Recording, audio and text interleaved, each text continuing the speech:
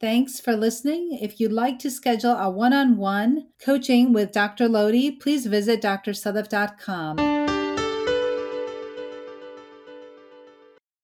I am an American board certified OBGYN, a mom, a Muslim, and I'm talking about sex. This is the Muslim Sex Podcast. Welcome to the Muslim Sex Podcast. I'm your host, Dr. Sadaf Lodi, and here with me in the studio is Rafia Lodi. So this episode is everything you needed to know about vaginismus. It's a very, very important topic. So we're going to spend this episode just discussing that one topic. And as before, the first thing I want to make very clear is that I am not giving any type of religious or medical advice. So if you are having any medical issues, please speak with your medical provider. And if you have any questions regarding your religion, please speak with your neighborhood religious leader. And this is the Muslim Sex Podcast because I just happen to be a Muslim woman that talks about sex. Today we're talking about vaginismus. And as a wise man stated, the pronunciation sounds similar to Christmas, but is not as fun. And I think that is very, very true. So vaginismus, Raf, I'm sure you're probably thinking, what is that? That was my first question. Like, what is vaginismus?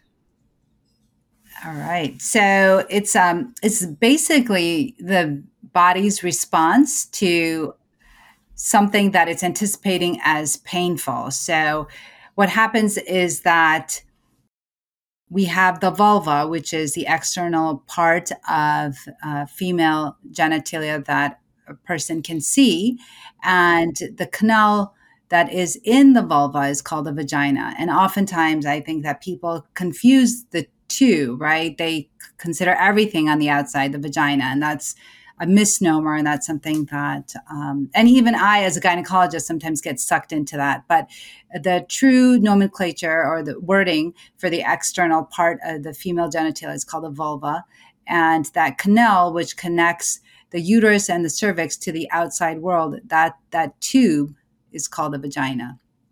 And so what vaginismus is basically an involuntary contraction of the muscles that surround the vagina in anticipation of something that it thinks that it's going to, the woman feels, right? The vagina is not thinking, but it's the woman that feels like there's going to be pain involved in whatever she's about to do. So it could be, say if it's placing a tampon in, or say if it's like a vaginal exam, or say that it's like a speculum exam, and of course, penetration with sexual intercourse.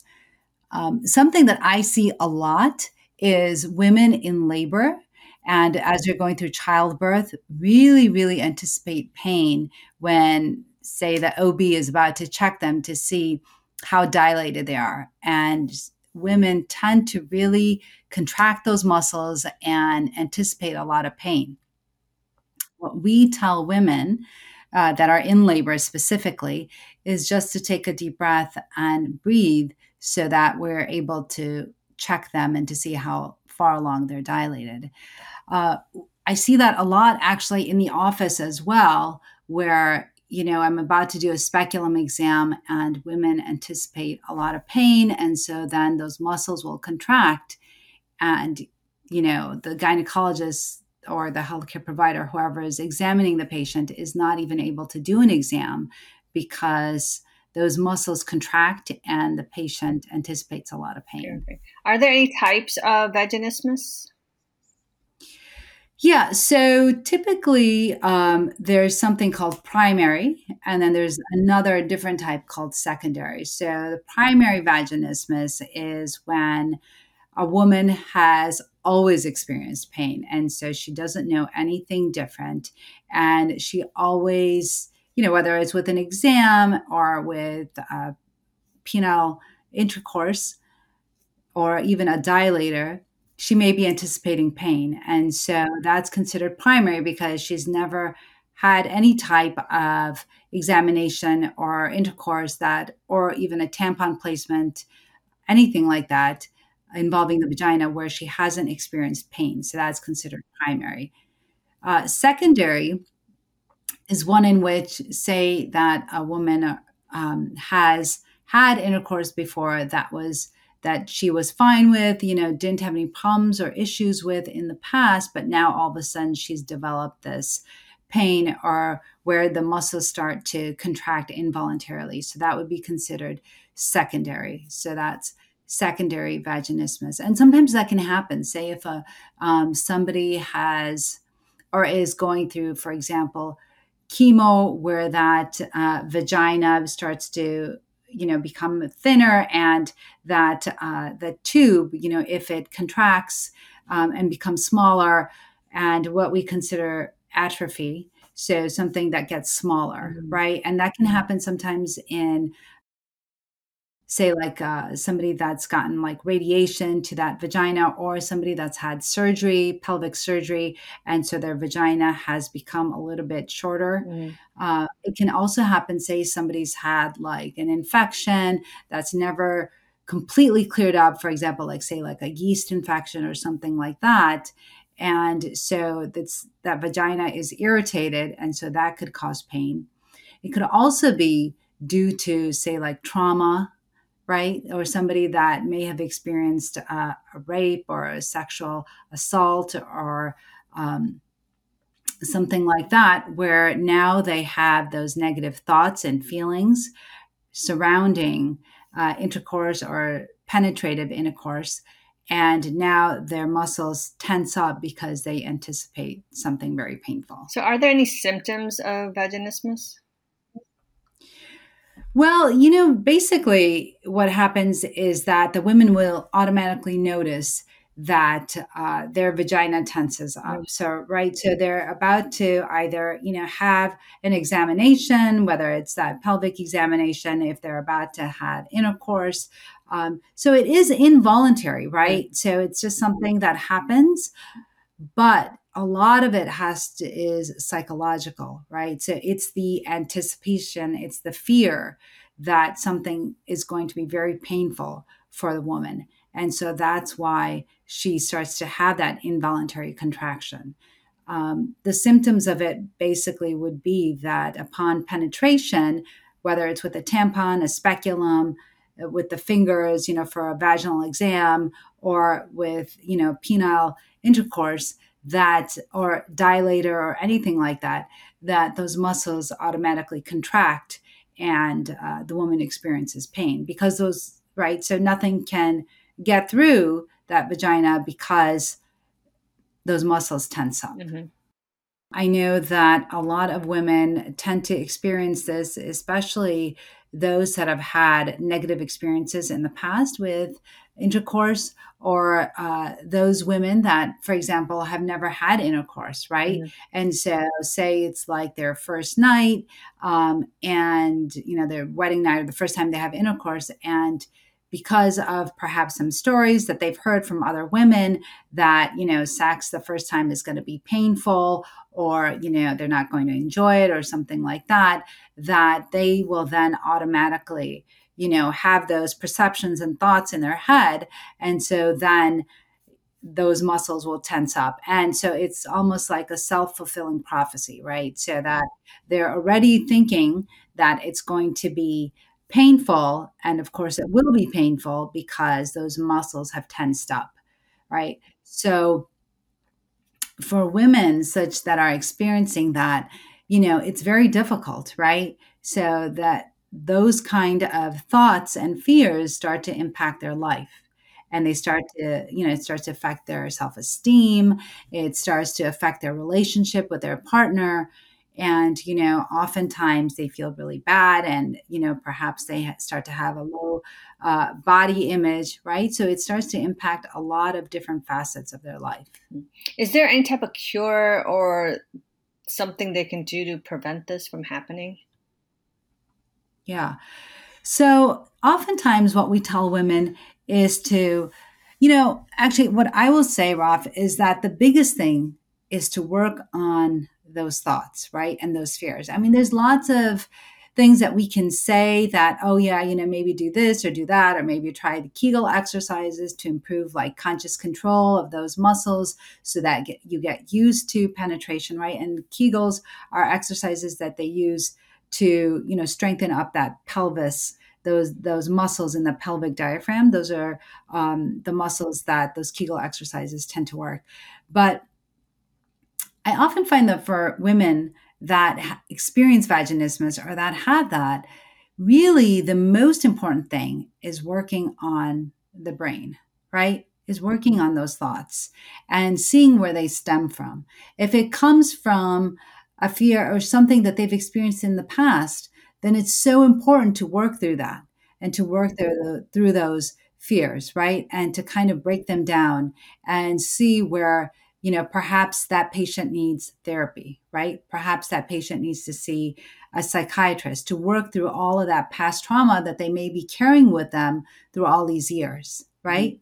And so, because of that trauma, they're not able to enjoy, say, of what they might consider to be a fulfilling sexual relationship with their spouse.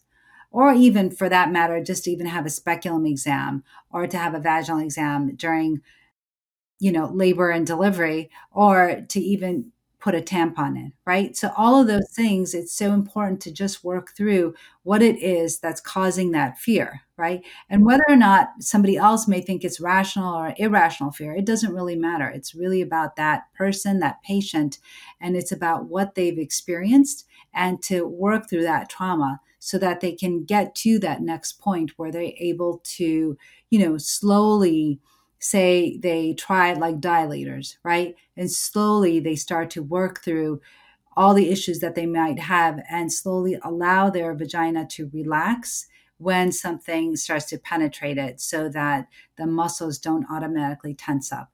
And it's about retraining the brain. It's about teaching it that it's not going to be painful, or that that they can overcome this and that they have full control. And I think that's one of the biggest things, right? A lot of times we have fear because we feel that things are out of our control. So it's the fear of the unknown.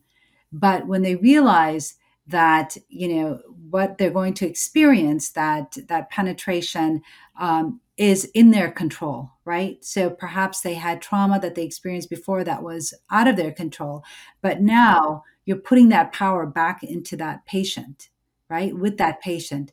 And so they're able to control whether or not they put something in or they don't, whether or not they allow, an exam to happen or whatever else. Say, they want to become really intimate with their spouse, right? But they have that ability to verbalize and say whether or not something feels good or something does not. And you can work through that, right? It may take weeks, it may take months, but knowing that there is a way that you can fix it if you desire, right? Like say some patients, right, they're just not interested, it's not something that's important to them and they don't want to work on it, then that's fine as well because that's their decision.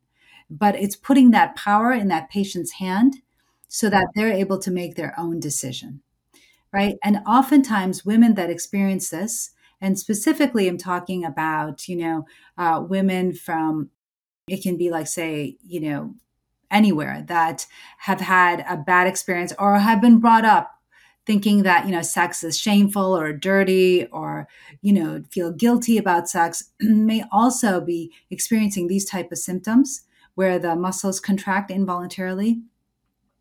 So for these women, it's so important to work slowly through their thoughts and their feelings so that you can get to a point where they may be able to, have that penetrative intercourse.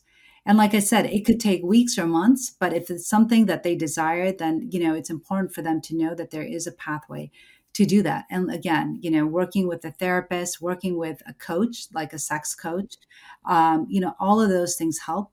Starting out with dilators, maybe starting out with some type of touch just on the outside of the vulva, maybe even for some women, masturbation works, right? For some women, it's using dilators and slowly working up to the point where they're able to have intercourse where they don't tighten up.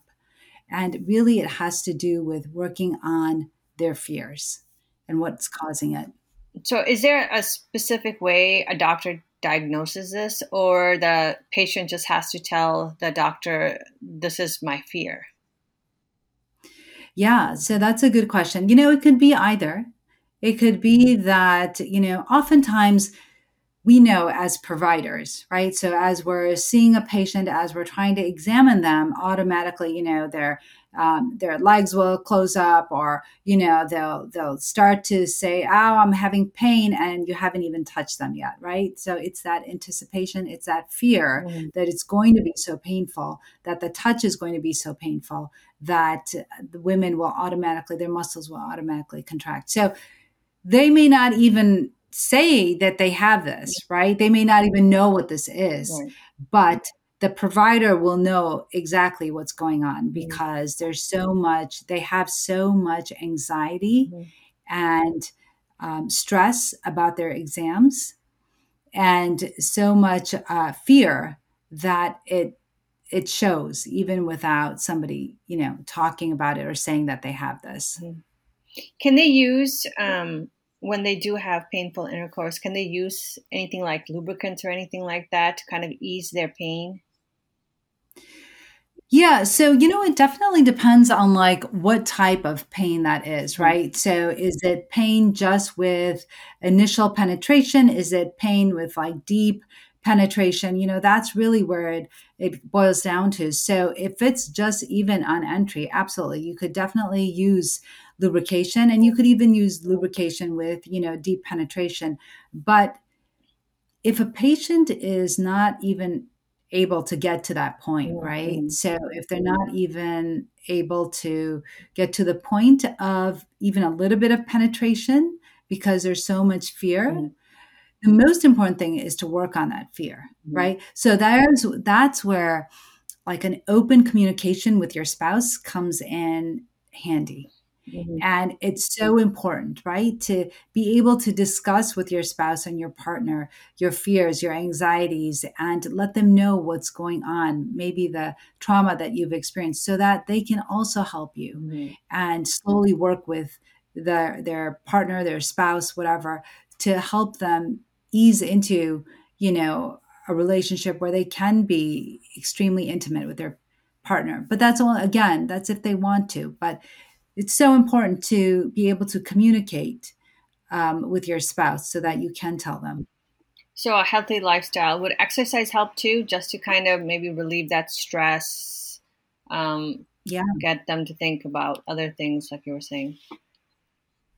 right. Absolutely. So, because stress plays a huge part in this, in vaginismus, and really with most things related to intimacy and sexual intercourse, right? So, decreased libido is also, your libido is also affected by stress, and it can decrease your libido if you're constantly stressed, right? So also being mindful. So mindfulness is huge actually when it comes to vaginismus, and helping to, and part of the therapy, along with discussing with the therapist, traumas, is this mindfulness and what we consider cognitive behavioral therapy. So focusing on the moment, right? So just, there's so many things going on in our heads all the time. But if we're able to calm our minds and just focus on what we're doing at that moment in that time, that also is very helpful for vaginismus. So definitely managing stress and managing what we're thinking about really helps with just the vaginismus, but also increasing arousal, increasing libido. Multiple studies have shown that mindfulness helps in all areas, and especially in sexual relationships with their partners or with spouses. Mindfulness is huge. So, yes, helping and treating stress makes a huge difference in treating something like So, that. there isn't a medicine that they could take that would help them, a magic pill, that would help them, or nothing has been created just yet? No, I mean, if you think that your anxiety, if a patient feels that her anxiety is so Hmm. much with the thought, even just the thought of being intimate with somebody, then I suppose she could definitely take, what we call an anxiolytic. So something that helps with the anxiety, definitely depression, right? So this type of condition, vaginismus, can also cause depression, right? So if you really want to become intimate with your partner, but you're not able to because you have vaginismus, then, say you get into depression because you're not able to become intimate, then it becomes like this vicious cycle, right? And so then one kind of preys on the other and a patient is not able to get better.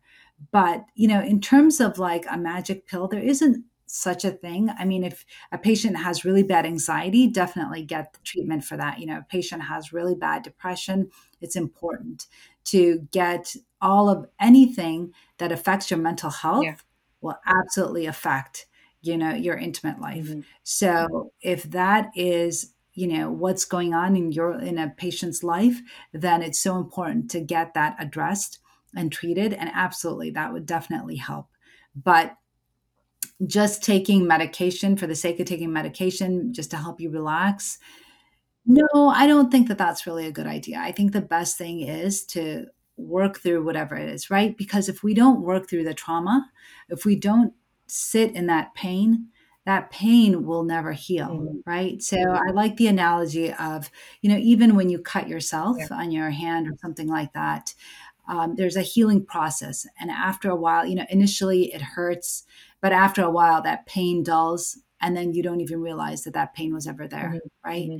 So the same thing with any type of mental trauma or mental, things that, like, for example, vaginismus, right? So it's important to work through what our fears are so that we're able to heal. Hmm. And once we're able to heal, then we can move forward. Yeah. But there's nothing that's going to fast forward that healing, right? It's on us to work through that pain and to work on ourselves Hmm. so that we can move forward. Okay.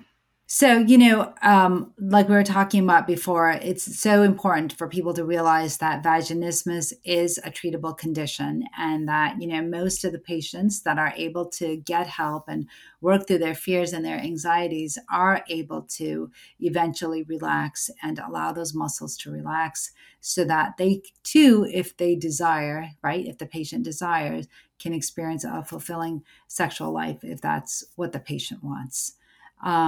And it's so important though, if you're having vaginismus, is always go to your doctor, your provider, to make sure that there's nothing anatomical, right? So nothing like that's actually in the vagina that's causing pain, right? That's of course first and foremost. You want to make sure there's nothing anatomical. You want to make sure there's no infection. There's nothing that you're missing that may be causing pain. So that's the very first thing that a person should do is always make sure there's nothing actually in the vagina that's causing pain, right? So once you've worked out all of those, say, anatomical causes that may be causing pain, then you can work on the psychological issues that may be resulting in the vaginismus, resulting in that involuntary contraction.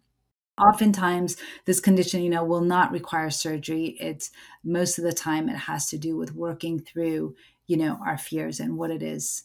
And it's just important to know that, again, there's no quick fix. It's just about working through whatever it is that may be causing those thoughts and feelings. So, yeah, I think it's an important topic to discuss. And I think that a lot of women feel shame because they have this condition and may not have the vocabulary for it and may not know what it is, but notice that it is affecting their relationship.